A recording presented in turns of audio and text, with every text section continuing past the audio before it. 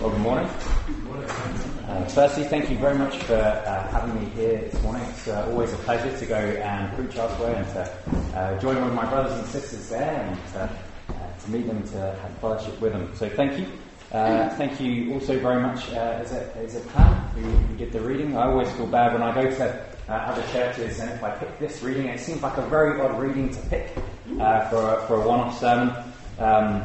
And it is tricky, and I'm always thinking when I'm not the one who has to read it as well. But I do believe it is part of God's Word, isn't it? And it's often that part of the Bible which we see a whole list of names and we think, I kind of get the gist. And you skip on, in your reading through the Bible in a year or 3 years, whatever it is. And we go on to the next more interesting passage. But it's given to us by God so that we might be encouraged by it. And I hope we will be encouraged. If you have the passage there open in front of you, we will go to lots of other passages in the Old Testament especially. Don't feel you have to go to each and every single one. I'll read them out as we go through. But we'll see hopefully what this passage has to say to us this morning. But to start, I want to ask a question. How do you introduce yourself? Now, I don't just mean what do you call yourself. You might have a nickname or something like that, but not that. How do you introduce yourself? How do you try to convey who you really are when you first meet someone? Now, I assume that when you do that, when you meet someone new, you don't usually start with a long list of names with your genealogy like we have in the passage. Today, that's not common. But I've been told that when we do try to convey who we are, we generally introduce ourselves differently depending on whether we're men or women. I say this generally, and this is simply what I've heard. Now, what I've been told is that women are generally more relational when they introduce themselves. So they'll tell people who they're connected to in some way. Who their parents were, or their husbands, or their children, or their friends. And it's hoped that will get across something of where they're from and what their world is like, who they are. But men generally are said to be different. When we introduce ourselves, we'll try to get across who we are by saying what we do. Whether that's our job during the week, or what we do here in church, or even what we do in our free time, our hobbies or sports. That's meant to convey who we are by showing what we're about in life and what our passions are. Now that, for me at least, doesn't always particularly go down very well. Obviously, I work in a church. And I've worked in churches for a number of years now, and I've had a variety of reactions when someone asks me what I do, and I tell them I've had all different sorts of reactions. Some have very politely asked me what that's about, what that's like, and that's always really pleasant. Some changed the subject. I've had one who, when I told them, they nodded and then immediately turned around to speak to someone else so they could get out of continuing to talk about that. That was a very awkward wedding reception. And once, a few years ago, I bumped into someone I went to primary school with. And we spoke pleasantly for a while, catching up, and I asked her what she was up to now, and she told me. And then she did the same. She asked what I did. And as soon as she heard that I worked for a church, she exploded. Not literally, but she exploded emotionally. She was very anti-Christian. She said she was a hardcore atheist, I think was her term for herself. And I ended up having what was unfortunately an argument for a good 30 to 45 minutes. She insulted me, she hated me, because my introduction, what I told her, that what I do, told her enough about me as a person, she felt. She knew what I was about, and she hated it. And so that's just to get us thinking about our introductions, because introductions are important, aren't they? And here in Matthew's Gospel, here we have Jesus' introduction to us. Of course, Matthew is introducing him. He's the one who wrote this Gospel down, but Matthew is writing Scripture, isn't he? And so this is part of God's Word. This is not simply Matthew speaking. This is God's self-revelation. And so really, in a sense, it is Christ introducing himself to us this morning. And in his introduction, he is telling us something about himself. And he does it in both ways that we've thought about already. He does it relationally and through what he does. In fact, it's partly through telling us about his relations, about his relatives, that he tells us what he is about and what he came to do. And so as we go through, you'll probably be thankful to know that we won't go through each and every person specifically. We won't be able to talk about every issue that's raised from this passage. But I hope that as we go through, we'll see one thing. And that's that the Redeemer, our Redeemer, has come. And that hopefully as we see that truth, that we would rejoice in him. So let's work our way through this passage. It starts, doesn't it, the book of the genealogy of Jesus Christ, the son of David, the son of Abraham. And here we see lots of different things. Immediately we're given this wealth of information about Jesus. Of course, we're given his name, aren't we? His title. And we also see what looks like his pedigree. As we would see in the next passage, I'm sure you've had it read at some point over the Christmas season where we see that birth narrative. We see what his name is like, what his name means, don't we? He's given the name Jesus because he will save his people from their sins. And so right in this first section we see that he is a saviour. Of course, really, many people had that name at that time. You may be aware that Jesus was a common variant of the name Joshua, which does mean to rescue, deliver, or save. As an introduction, we need more than just that name, not just that his name means that he saves. Which Saviour is he? Well, again, we continue in this verse. We see that he is Jesus Christ, or what we could say is Jesus the Christ. Because, again, as many of you will likely know already, Christ is not Jesus' surname like Jonathan Cannon. That's not how it works. It's a title that he was given, that he has. Jesus the Christ. Christ is pretty much the same as the term Messiah. And it means anointed one. As we go through Scripture, we see that many people in Scripture were anointed before Jesus. They were anointed in some way, given the title of Messiah, as it were. You had priests and kings, they were anointed. And even the Persian king Cyrus was called Messiah. And so it was linked with saviours or liberators, especially with Cyrus there. Saviours and liberators of God's people. But by the time Jesus appeared on the scene, the title had certain expectations with it. There's lots of prophecies about this.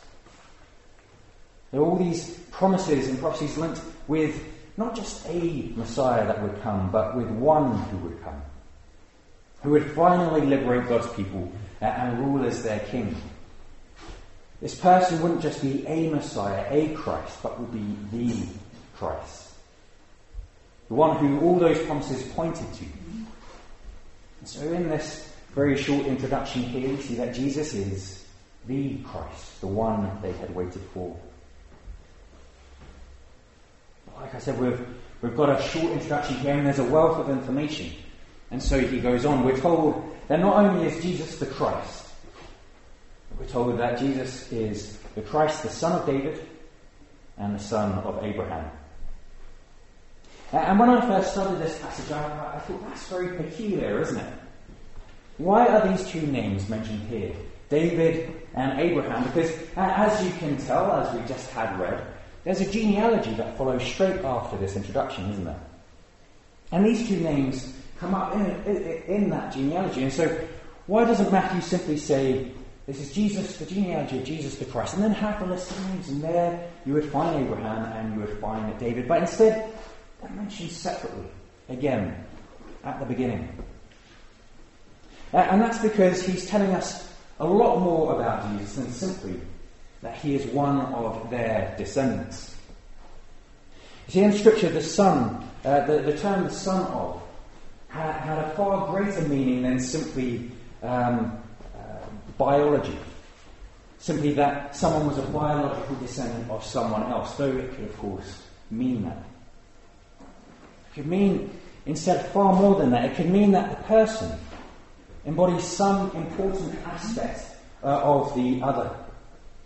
So, for example, you can have all sorts of phrases, which is very interesting to see. We don't have it in the English language now, but they had it back then.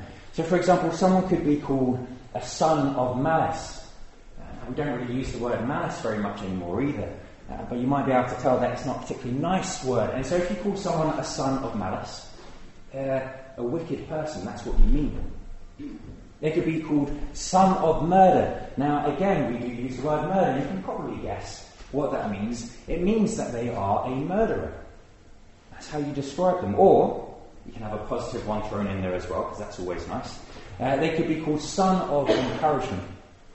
That means that when you see that person, you know that that person is an encourager. You describe them that way by calling them a son of encouragement.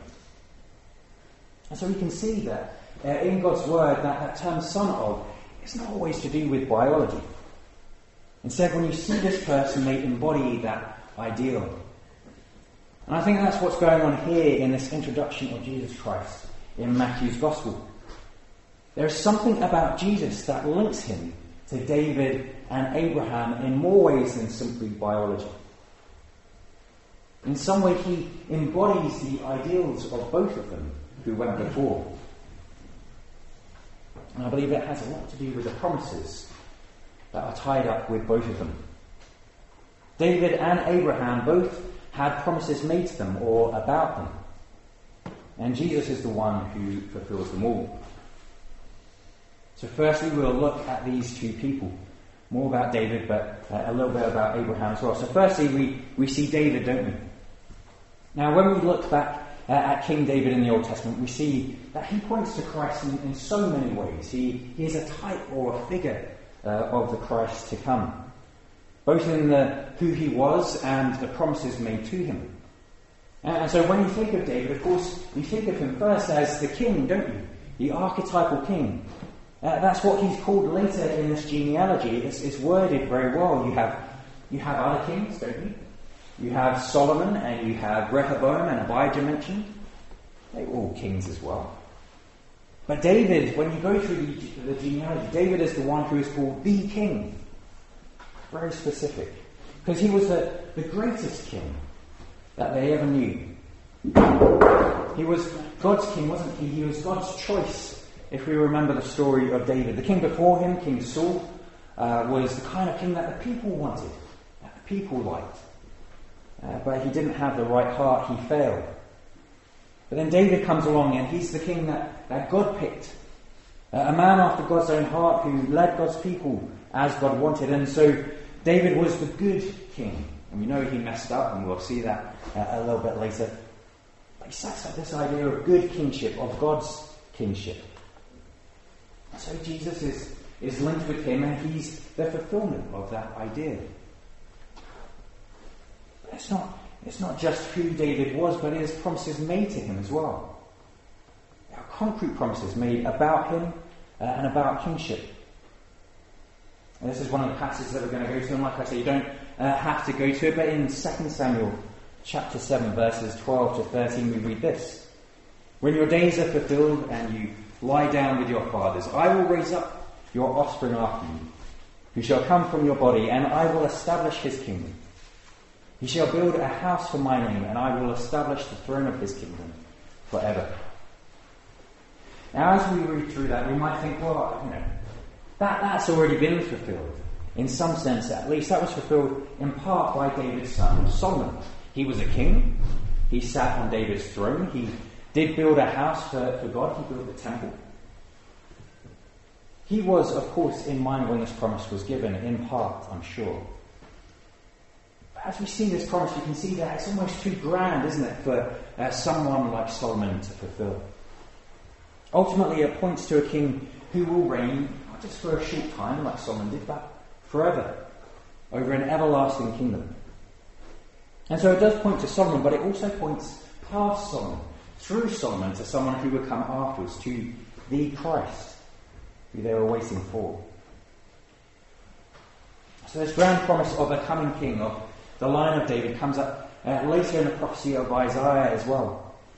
We get Isaiah 9 verses 6 and 7, and again you probably had this read fairly recently over the Christmas period. It says, "For to us a child is born, to us a son is given, and the government shall be upon his shoulder, and his name shall be called Wonderful Counselor, Mighty God, Everlasting Father, Prince of Peace. Of the increase of his kingdom and of peace there will be no end. On the throne of David and over his kingdom, to establish it and to uphold it with justice and with righteousness, from this time forth and forevermore. The zeal of the Lord of hosts will do this."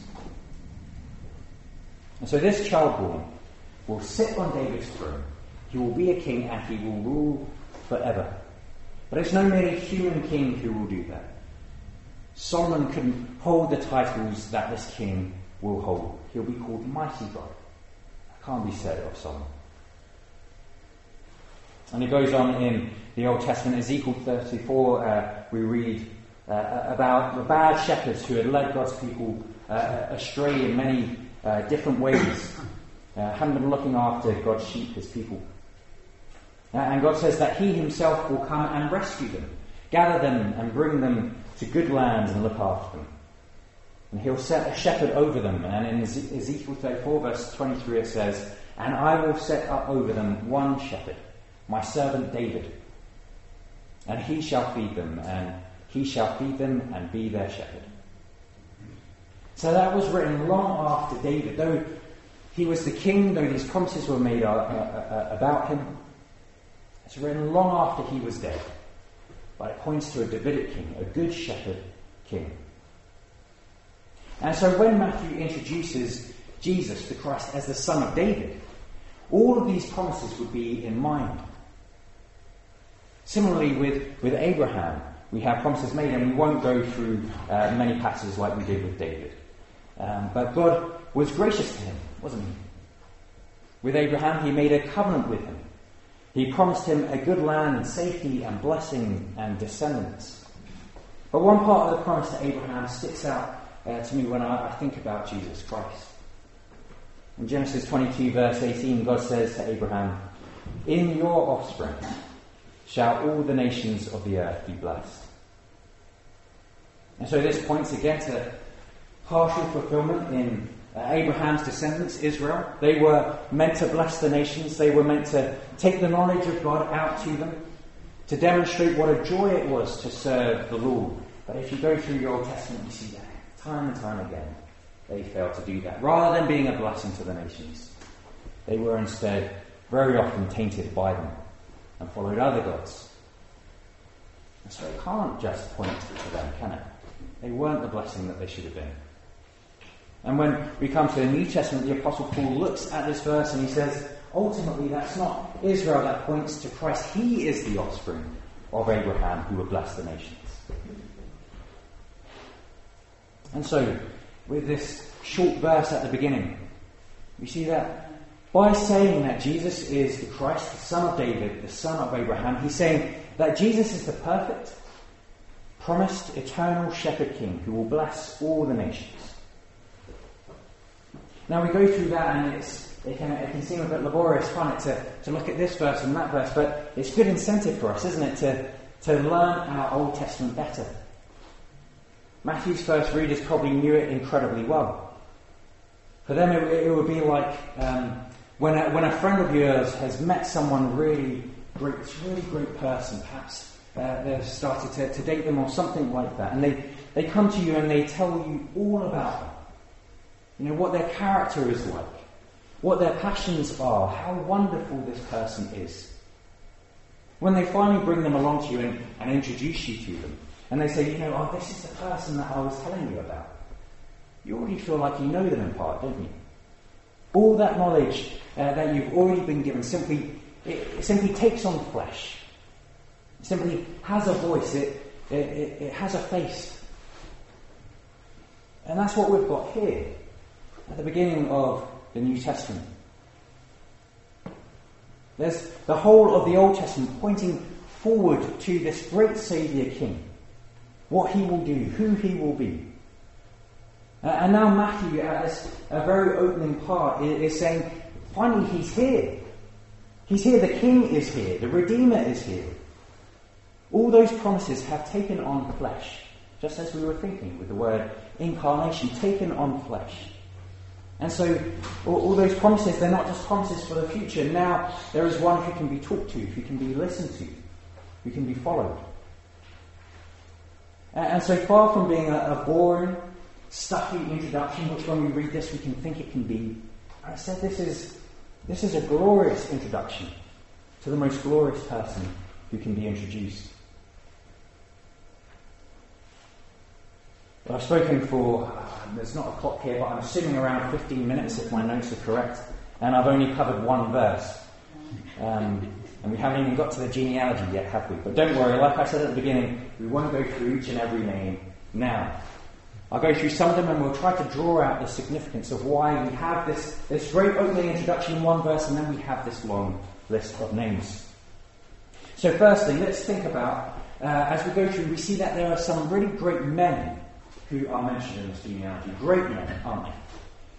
We have people like Abraham and Isaac and Jacob. We have these great patriarchs who are so important throughout Scripture, not least because of the promises made to them, like we saw with Abraham. We have other great men. We have people like the great and wise Solomon. He was fantastic as well, wasn't he? And more kings after him, very important. And they seem so great, they seem so grand. And we can think, well, no wonder Jesus would want them in his genealogy. But when we look at the stories of each of them, the picture looks quite different, don't we, when we look a little bit closer. And so we see someone like the great Abraham. And we know that he was a great man of faith. We don't want to insult him or put him down, but though he was a great man of faith, he had plenty of moments of weakness, didn't he? He would often get scared by powerful men, by other kings, and allow them to take his wife as their own because she was beautiful, claiming that she was only his sister. And when it took so long for God's promise of a son to be fulfilled, he, in a way, took things into his own hands and had a son by Sarah's servant Hagar. So, not as great as sometimes we think. Jacob, well, he was a bit of a deceiver. That's always interesting going through your Bible readings and looking at him. Solomon, for all his wisdom, ended up being led astray by all of the pagan wives that he wasn't meant to have, according to God's word, and ended up leaving the country in the hands of his not fantastic son, who left the country in a bit of a mess. And the other kings, well, reading about them isn't great bedtime reading either. There are a few okay kings. You think, that's great. But that's very short-lived. And then there are other kings who are simply awful. So Manasseh, for example, was incredibly wicked. He eventually repented, but during his reign, he drove Judah to worship idols. He sacrificed his own son to a false god by burning him alive. Like I said, not particularly pleasant. And it was said of him that he shed so much innocent blood that the blood filled Jerusalem from end to end.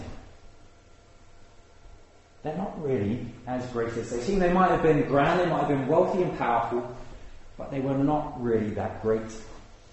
The kings ultimately lead the people astray until the whole nation is taken off into exile as a punishment for their sin. And even when they return, the people in Jesus' line become less and less prominent, less and less powerful.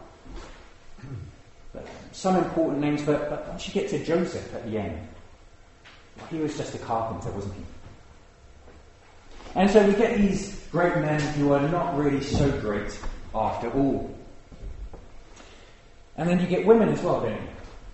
You get women mentioned in this genealogy. Now that's very unusual in ancient genealogies. Usually you just mention the men. Now that's not my fault, so don't blame me, but that's unusual in ancient genealogies. But here we have them. And usually if women were mentioned in ancient genealogies, you would pick particular women, those who were crucial to the point that you wanted to make. And so usually you would include those women who had done something absolutely fantastic, absolutely wonderful. And so people would be able to look through your pedigree and think, this person must be fantastic if they're the offspring of that woman. So who do we have here? We've got women mentioned. Who do we have? Firstly, Tamar, who dressed like a prostitute in order to trick her father-in-law into sleeping with her. And I'm not putting all the blame on her, don't worry. Judah didn't care for her like he was meant to, and then slept with someone that he thought was a prostitute. So, again, not great. We have Rahab. And though she did great things for helping the Israelites, she too was a prostitute, not something you would usually want to write home about. You have Ruth. Well, she seems okay in most ways. We like Ruth. Apart from the fact that she was a Moabitess. Now, all of the women mentioned in this genealogy, apart from Mary, are Gentiles. They are non-Jews. They are non-Israelites, originally outside of the people of God. And so it's odd having them mentioned at all in the first place. But Moabites, they weren't just Gentiles. They were cursed people. And yet here she is. Here is Ruth, mentioned in this genealogy. So those are all of the women except for one. I've missed one so far.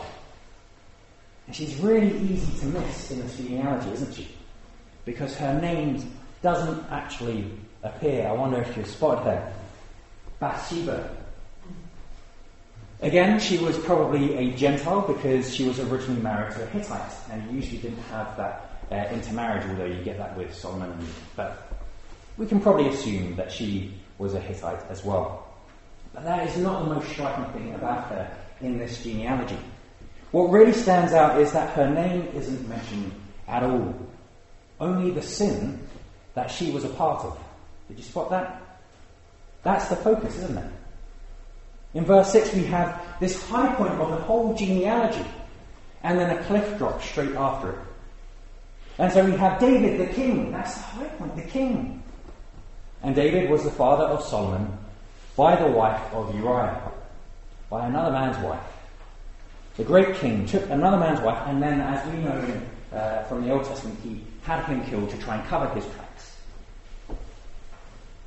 The only woman mentioned that wasn't involved in some great sin or from some cursed people was Mary. But as we find from the New Testament, she herself recognizes that she was a sinner in need of a saviour. She wasn't perfect. She's just another woman, another sinner in this line. And so this is Jesus' line, isn't it? This is his family tree. And when we look at it, it's not a great family tree. It's a bit of a rotten tree, really, isn't it? There are quite a few genealogies. I don't know if you've ever tried to trace your own ancestry. There are a lot of genealogy and ancestry websites around where you can trace that through. But I found that some of those websites actually warn you beforehand that doing so, trying to track your lineage, might be traumatic. You might find out that your great-grandfather was a murderer. You might find out that your great-great-grandmother was a serial adulterer. And so your genealogy past her is quite uncertain. They warn you, because finding these things out can cause embarrassment. You can't choose your ancestry, can you? But you might want to hide it. You might want to not know about it. But that's not the case with Jesus. See, Jesus chose his ancestry. He could choose his ancestry, couldn't he? He, as God, wasn't simply stuck with his lot and ended up in the world. No, he willingly had these people in his line. And not only that, but he didn't hide it. He had it written down by Matthew through the power of his Spirit. And not only has he chosen that line, not only has he had it written down, but he's had it preserved for us to read 2,000 years later, at the start of the New Testament. Why on earth would he do something like that? Well, I believe that it's here to show that not only is Jesus that promised king that we saw at the beginning, not only is he the promised saviour, but he's the promised redeemer for people like this, for sinners. So he doesn't come along and create this pristine family tree, a perfect people to be able to enter into his creation through, so that he could be born in splendour and rule the other wretches with an iron fist. Instead, what we see here is that he stepped down very willingly into the muck and the mire, into the mess of human life. He chose to associate with, in some instances, what looks like the worst of humanity. Jesus chose and shows us his relations to tell us what he's about. He's about blessing people in all nations, about redeeming people, whether they be women or whether they be men, great or small, strong or weak.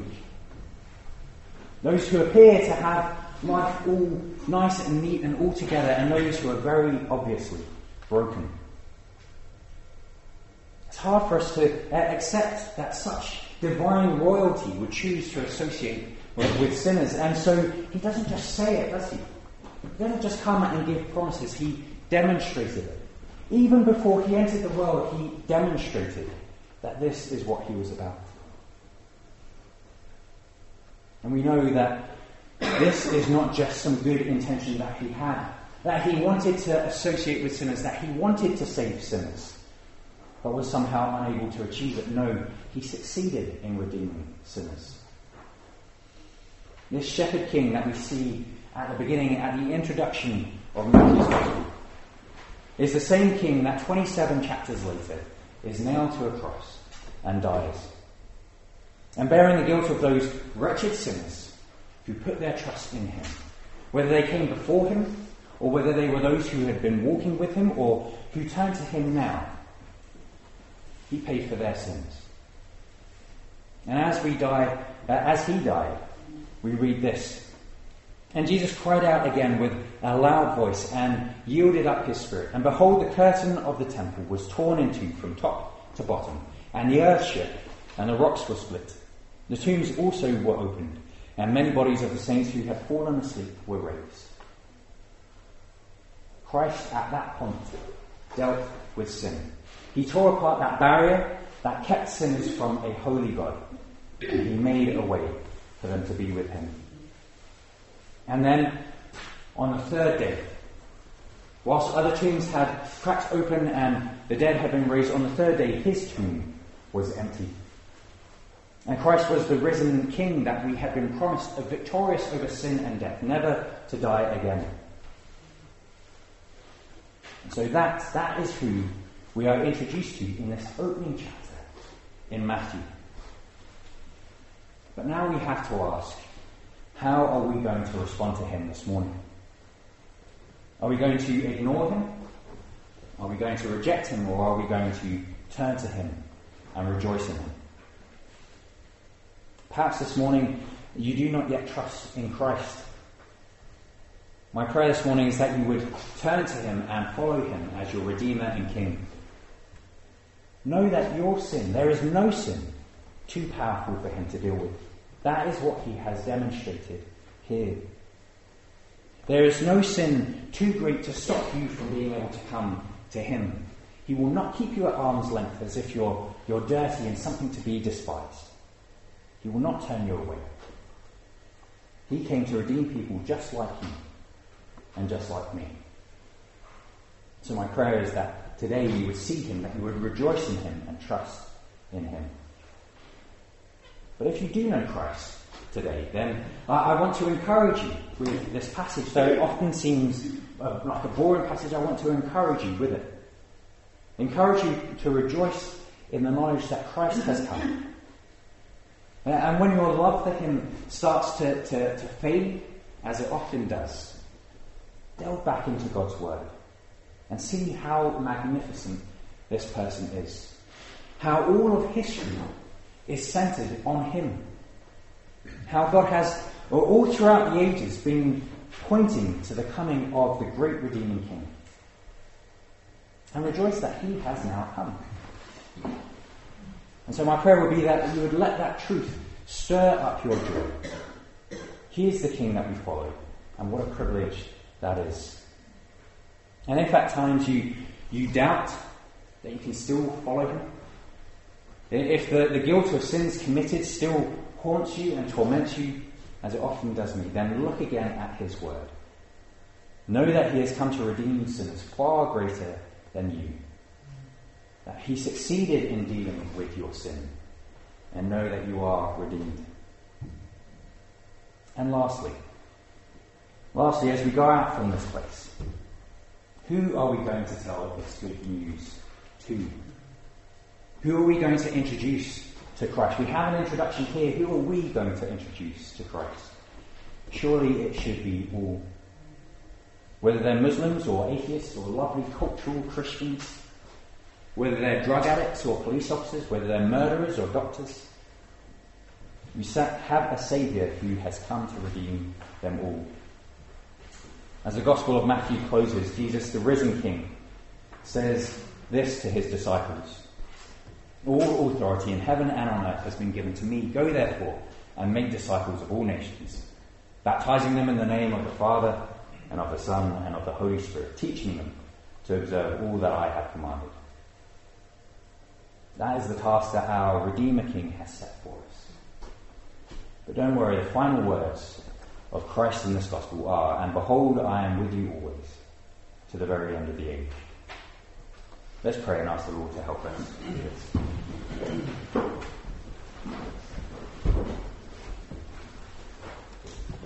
Heavenly Father, we thank you for your word, and we thank you that there we see Christ. We are introduced to him. And there we're not simply introduced to his glory and his holiness and his magnificence, but we are introduced to the fact that he has come to save sinners. That he associates with people like us so that he might redeem us, so that he might lead us. We thank you for that great truth, and we pray that this morning that you would work that truth deep into our hearts. Because, Lord, we recognize that we continue to sin. We continue to drift from you, and it can be difficult to be convinced that we can find our way back, that you would accept us back. So, Lord, work this truth deep into our hearts so that we might always turn to you and trust in you, and knowing that we are accepted by you, that we might rejoice. And we ask this in Jesus' name. Amen.